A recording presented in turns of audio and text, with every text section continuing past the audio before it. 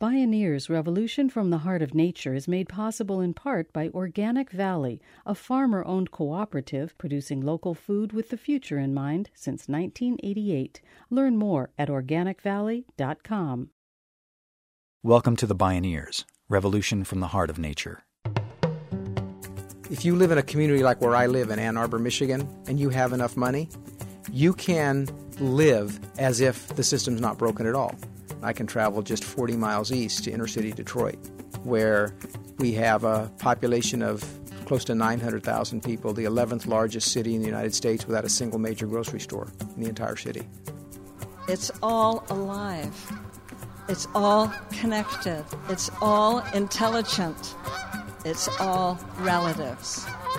We stand at the threshold of a historic opportunity in the human experiment to reimagine how to live on Earth in ways that honor the web of life, each other, and future generations. It's a revolution from the heart of nature and the human heart.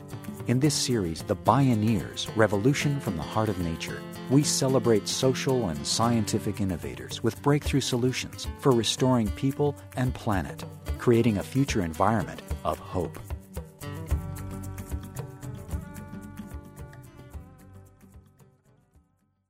Food security. It's a term we'll be hearing a lot more. Food security commonly refers to persistent hunger and lack of access to healthy foods. In the U.S., it's most acute and pervasive in low-income communities and communities of color, and it's getting worse. In the context of climate change, food security is coming to mean much more. A changing climate will destabilize and disrupt agriculture. It's already driving fresh water shortages, topsoil loss, and the spread of diseases or pathogens encouraged by a highly centralized and globalized food system. Food security also hinges on the vulnerability and cost of globalized, long-distance, fossil-fueled supply chains. One thing is secure: food insecurity will increasingly affect our lives. Today, a countervailing movement is rising to transform the globalized, industrialized corporate food system and foster food security writ large. This movement uses organic and sustainable practices. It favors the local. It weaves equity and justice into the food web. This is the dawning age of local food sheds and fair food. It's about far more than farms and farmers. It's about redesigning our entire food system. The food system, by which I mean the way we grow food, but also the way we process it and transport it around the world, uses more fossil fuel, close to 20% of the total, and contributes more greenhouse gas, somewhere between 15 and 33%, to the atmosphere than any other industry. Best-selling author Michael Pollan has done more than perhaps any other single national figure to serve up food for thought about our food systems and diet. His award-winning books, including The Omnivore's Dilemma, have chronicled the emerging locavore movement and portrayed the emergence of a very different future food system. He reports that across the United States, communities are busy putting down roots again, reinventing a more decentralized, diverse, and locally self-reliant food system, one that offers a critical path to building prosperous local economies and creating local jobs. People everywhere are doing the work that most needs to be done to truly transform how we feed ourselves equitably within the limits of the natural world. Join us for Going Locavore, Urban Innovation, Community Transformation, with Michael Pollan, fair food advocate Orrin Hesterman, and community activists James Ella James and Victoria Carter. My name is Neil Harvey. I'll be your host. Welcome to the Bioneers, Revolution from the Heart of Nature.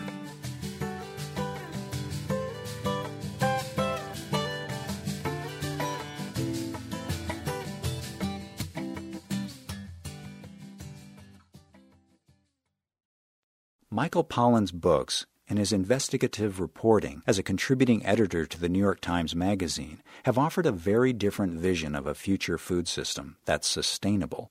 As the Knight Professor of Journalism at the University of California at Berkeley, he's helping shift science, environmental, and food reporting those critical few degrees that allow us to see the real impacts of our food choices. To Pollan, food is at the nexus of three critical issues: climate change, energy independence, and health care. We're spending over $2 trillion a year to treat Americans. More than $500 billion a year goes to treat preventable chronic diseases linked to diet. The healthcare crisis is a euphemism for the catastrophe of the American diet. And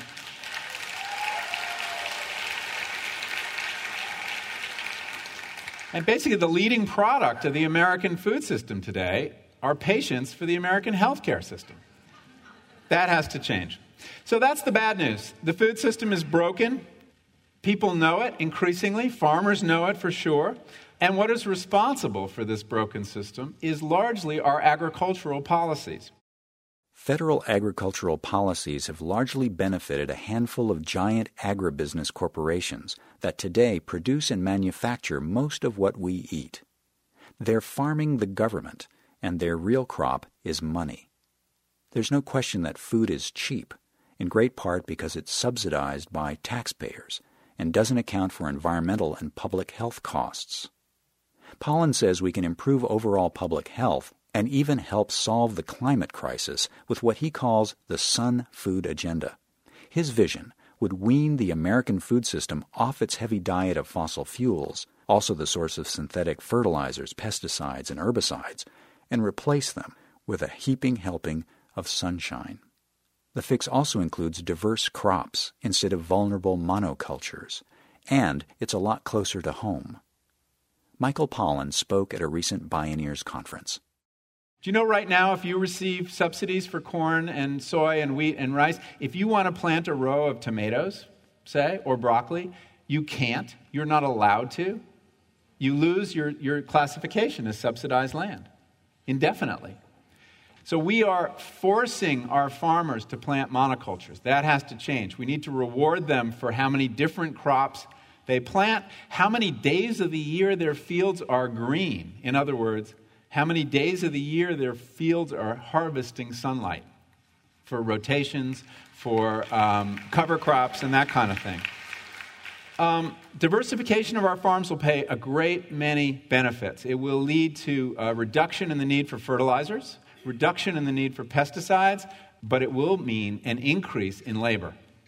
We're going to need more farmers, and that's another set of policies we need. We're going to need to put 10, 20, 30 more million people on the land. And that's also part of a Sun Food agenda. We need four-season farmers markets, so the farmers market movement isn't limited to 4 or 6 months of the year. We need to rebuild distribution networks. Right now, it's very hard to get food grown within, say, 50 miles of any city directly to that city without passing through on these crazy distribution routes. So decentralizing the food system, it has a great many virtues. It will allow farmers to diversify. It will shorten the food chain so that healthy food will be fresh, minimally processed food will make it to our cities and our food deserts and our rural food deserts as well, because the problem is just as bad in Iowa as it is in West Oakland right now, access to fresh food, because it's all being sold globally and nationally. Now, the market's already making this happen, but there's a lot we can do at the government level to push it. We also need to look at our food assistance programs and add on vouchers to food stamps and WIC that are redeemable at farmers markets and get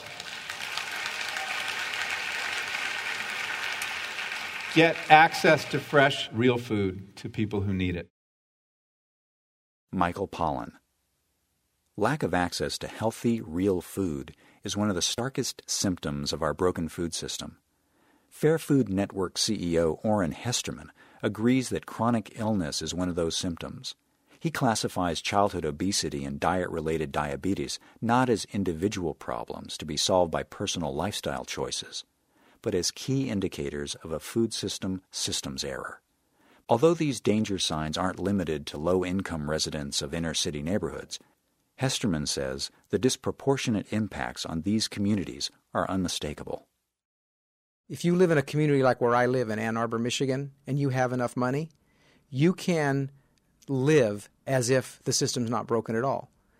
I can access, if I have the means to do it, I can access food, healthy, fresh, safe food from anywhere in the world within minutes of my house in Ann Arbor, Michigan. From where I live in Ann Arbor, Michigan, I can travel just 40 miles east to inner city Detroit. And there you see the symptoms of that broken system much more severely, where We have a population of close to 900,000 people, the 11th largest city in the United States without a single major grocery store in the entire city. Orrin Hesterman says the solution to Detroit's lack of access to healthy, fresh food resides within the city limits. In Detroit, a city that's 139 square miles in size, about a third of that city is vacant right now and is unlikely to be repopulated anytime soon. That gives us somewhere between 5,000 and 10,000 acres of arable land within the city of Detroit. Now, is it going to need testing for soil health and some soil remediation? In some cases, yes. In some cases, no. But it's good farmland. That's why Detroit was settled there.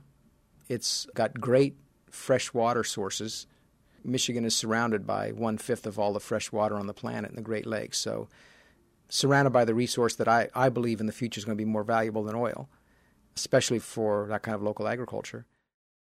Picture a cityscape checkerboarded with green zones, farms and gardens at every turn. If 10,000 acres of the Motor City were put back to work producing local food, might tens of thousands of Detroiters find their work in the food economy? Hesterman says it's possible.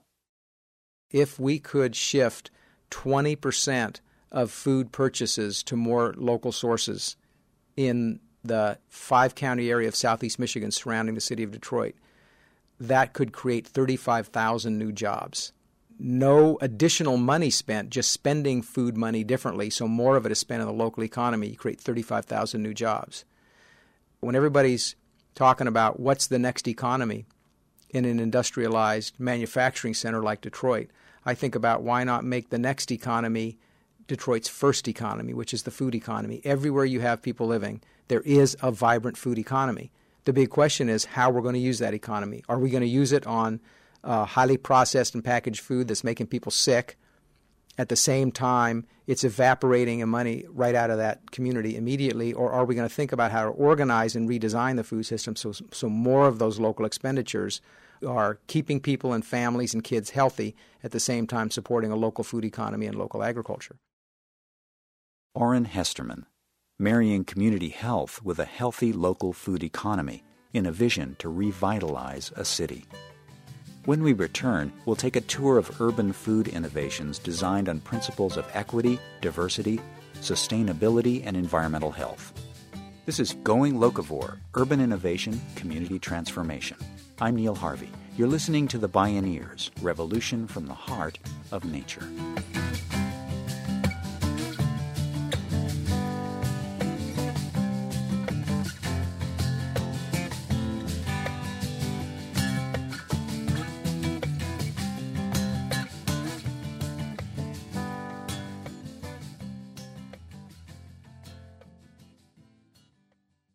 You can download this and other Bioneers programs on the radio pages at bioneers.org.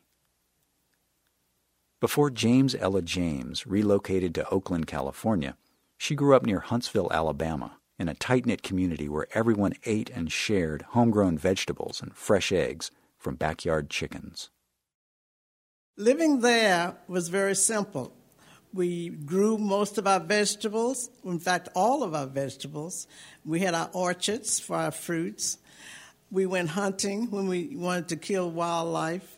We had our chickens on the yard, turkeys and ducks and all of those. So we needed to eat, we'd just go out and kill one. My grandfather used to kill the pigs in the neighborhood for everybody. We only had beef about twice a year, and that's when someone decided to kill a calf, and we would divide it up among the neighborhoods. So we really had a healthy way of living. We didn't have to worry about being obese because we didn't have cars to ride everywhere. So we walked everywhere we went. But it was a very simple lifestyle at that time. In 1955, I moved to Oakland, California, in West Oakland. And in West Oakland, there were two markets, Swan's Market, and there was Housewives Market. And those markets had fresh vegetables. The farmers came in on the weekend and brought their fresh vegetables, fresh fish and all of that, so everybody went there to get their food. At that time, I could walk to Swan's Market or to Housewives Market, and people came from the hills. But then later on, when the white people started to move out of West Oakland into East Oakland, then the store that was there, Safeway, also moved. And then Lucky Store moved. So as a consequence, what we had to eat was the food that had been sitting at the corner store maybe 2 or 3 days. James Ella James became a lifelong faith-based social activist. She's currently working on a national program to combat childhood obesity. Teaming up with the Fair Food Network, she's brought some of her rural foodways to the urban food shed, where her neighbors have been hungry for fresh, affordable, local food.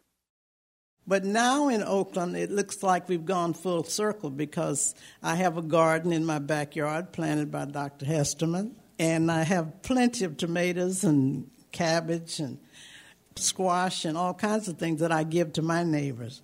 Also in Oakland, at this time, we have Mandela Food Cooperative, City Slickers, who help you to start a backyard garden.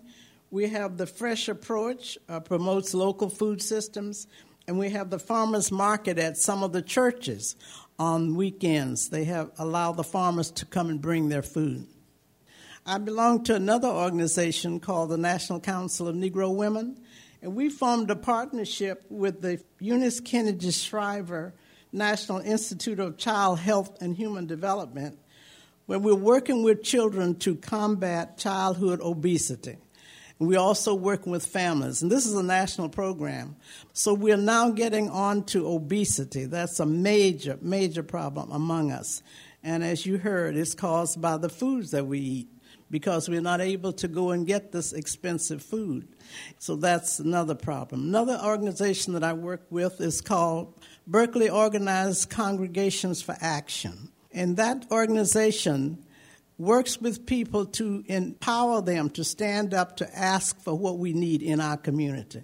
Because we believe that if the faith community leads the way, we will all be able to get there quicker.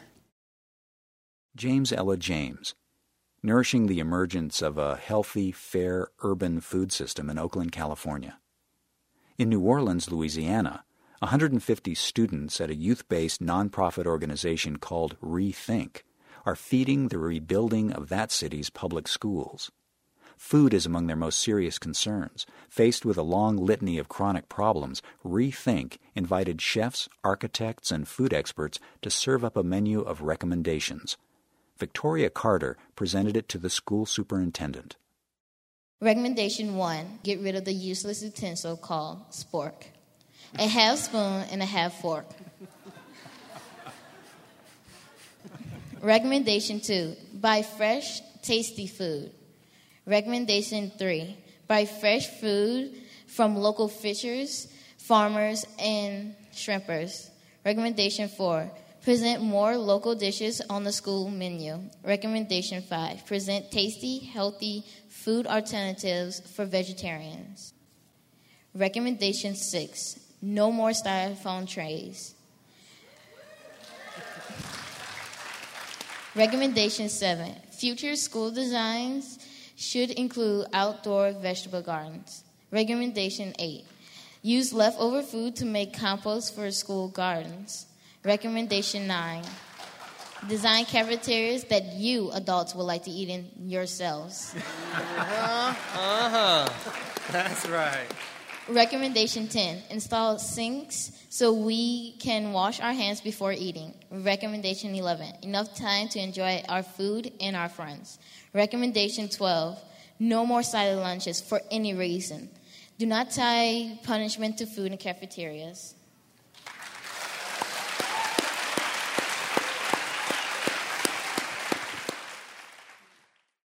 The result of these recommendations from the Rethinkers is that every new public school built in New Orleans will have garden space, lunchroom sinks, and reusable utensils and trays, and no more sporks. Victoria Carter is part of a powerful wave of urban food innovators around the United States creating local solutions that make economic good sense, build community action, and connect communities to local resources for healthy living. Again, Orrin Hesterman. Positive signs are in communities all over the country, like in Red Hook, Brooklyn, New York, with an organization, Added Value, that literally on a 3-acre playground that had been abandoned, the City of New York Parks Department gave it to this nonprofit organization, said, if you can do something with it, go ahead. So after sweeping up the needles and the used condoms, and it's not, that's, you know, I kid you not, this is what they did, and cleaned off the lot, they then made a deal with the Bronx Zoo, who brought all of their bedding and manure from the zoo to this park. And on top of the asphalt, now, about 18 inches to 24 inches of beautiful organic composted soil. They're growing a beautiful organic garden.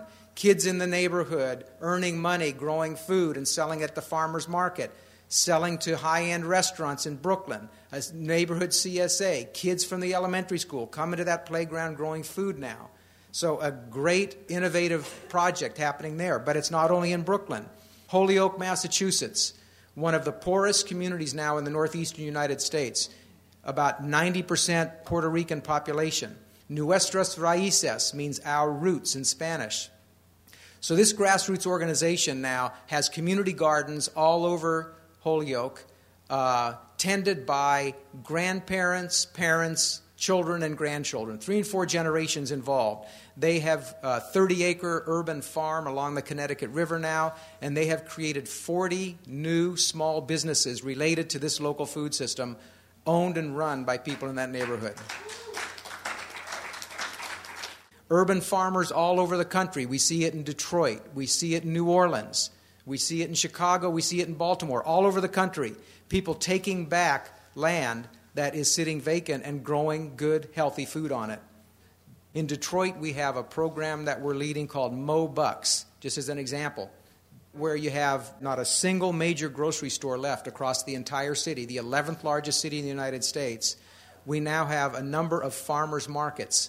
And at those farmers markets, anybody who comes with their, it used to be called food stamps, but it's now an electronic benefits transfer card. There's $450 million of federal benefits coming to the citizens of Detroit to help them buy food. If all they can access is convenience stores, liquor stores, and party stores, that federal food assistance is not helping them. If they come to the farmers market, any one of 5 farmers markets in Detroit now, and use that same card, they get double their money. All right? Double their money's worth. If they want to spend $10 on produce at a locally grown produce at farmers market, $10 debited off their card, they'll get $20 worth of buying power.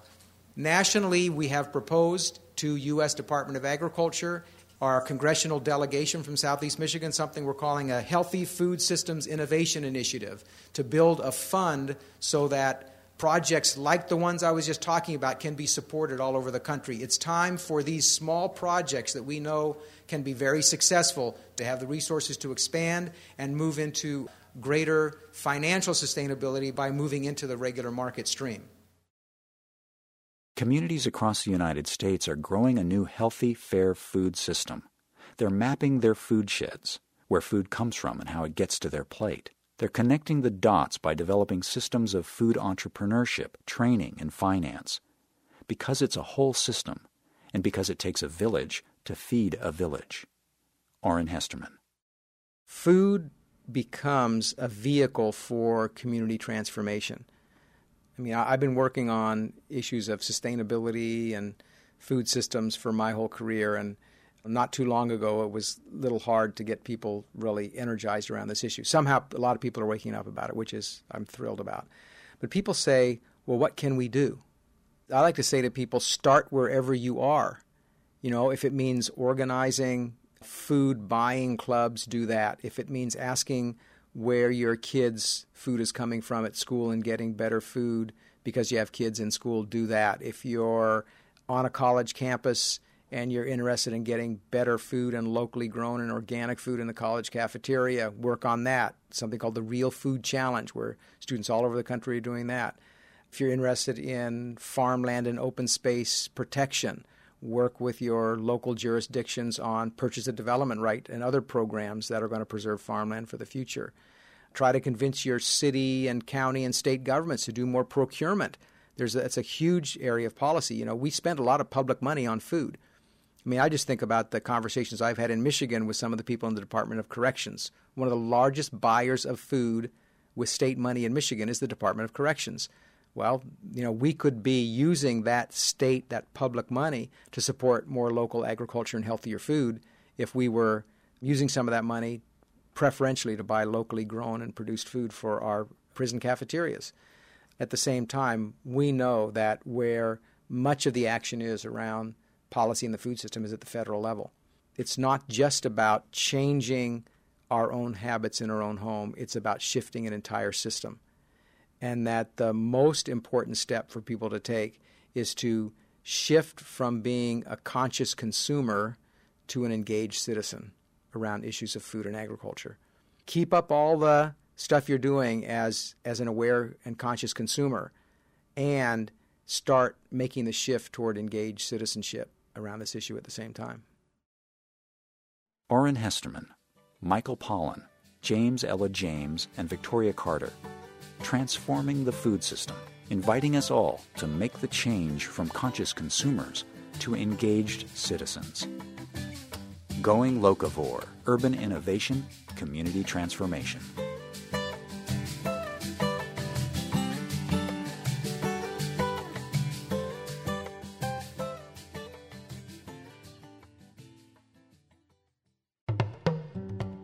Downloads of this program and many other Bioneers radio shows are available on the radio pages at bioneers.org or by calling 1-877-BIONEER. That's 1-877-246-6337. Visit Bioneers.org, where you can learn how to attend the annual October Bioneers National Conference and local Beaming Bioneers conferences. Purchase the radio series, conference CDs and DVDs, and Bioneers books. Join the thriving online Bioneers community and become a Bioneers member or make a donation. All at Bioneers.org or by calling 1-877-BIONEER. The Bioneers, Revolution from the Heart of Nature is a production of Collective Heritage Institute. Executive producer, Kenny Ausubel. Written by Catherine Stifter and Kenny Ausubel. Senior producer, Neil Harvey. Managing producer, Stephanie Welch. Production management, Aaron Leventman and Chuck Castleberry. Station relations by Creative PR. Distribution is by WFMT Radio Network. Original recordings provided by Focus Audio Visual. Interview recording engineer, Jeff Westman. Our theme music is taken from the album Journey Between by Baka Beyond and used by permission of Hannibal Records, a Rykodisc label. Additional music was made available by Acoustic Music Records at www.acoustic-music.de. For more music information, please visit Bioneers.org. The opinions expressed in the Bioneers Revolution from the Heart of Nature radio series are those of the presenters and are not necessarily those of Collective Heritage Institute, the underwriters, or this radio station. My name is Neil Harvey. Thank you for listening. I invite you to join the Bioneers in inspiring a shift to live on Earth in ways that honor the web of life, each other, and future generations. This is program number 0110. Bioneers Revolution from the Heart of Nature is made possible in part by Organic Valley, a farmer-owned cooperative producing local food with the future in mind since 1988. Learn more at organicvalley.com.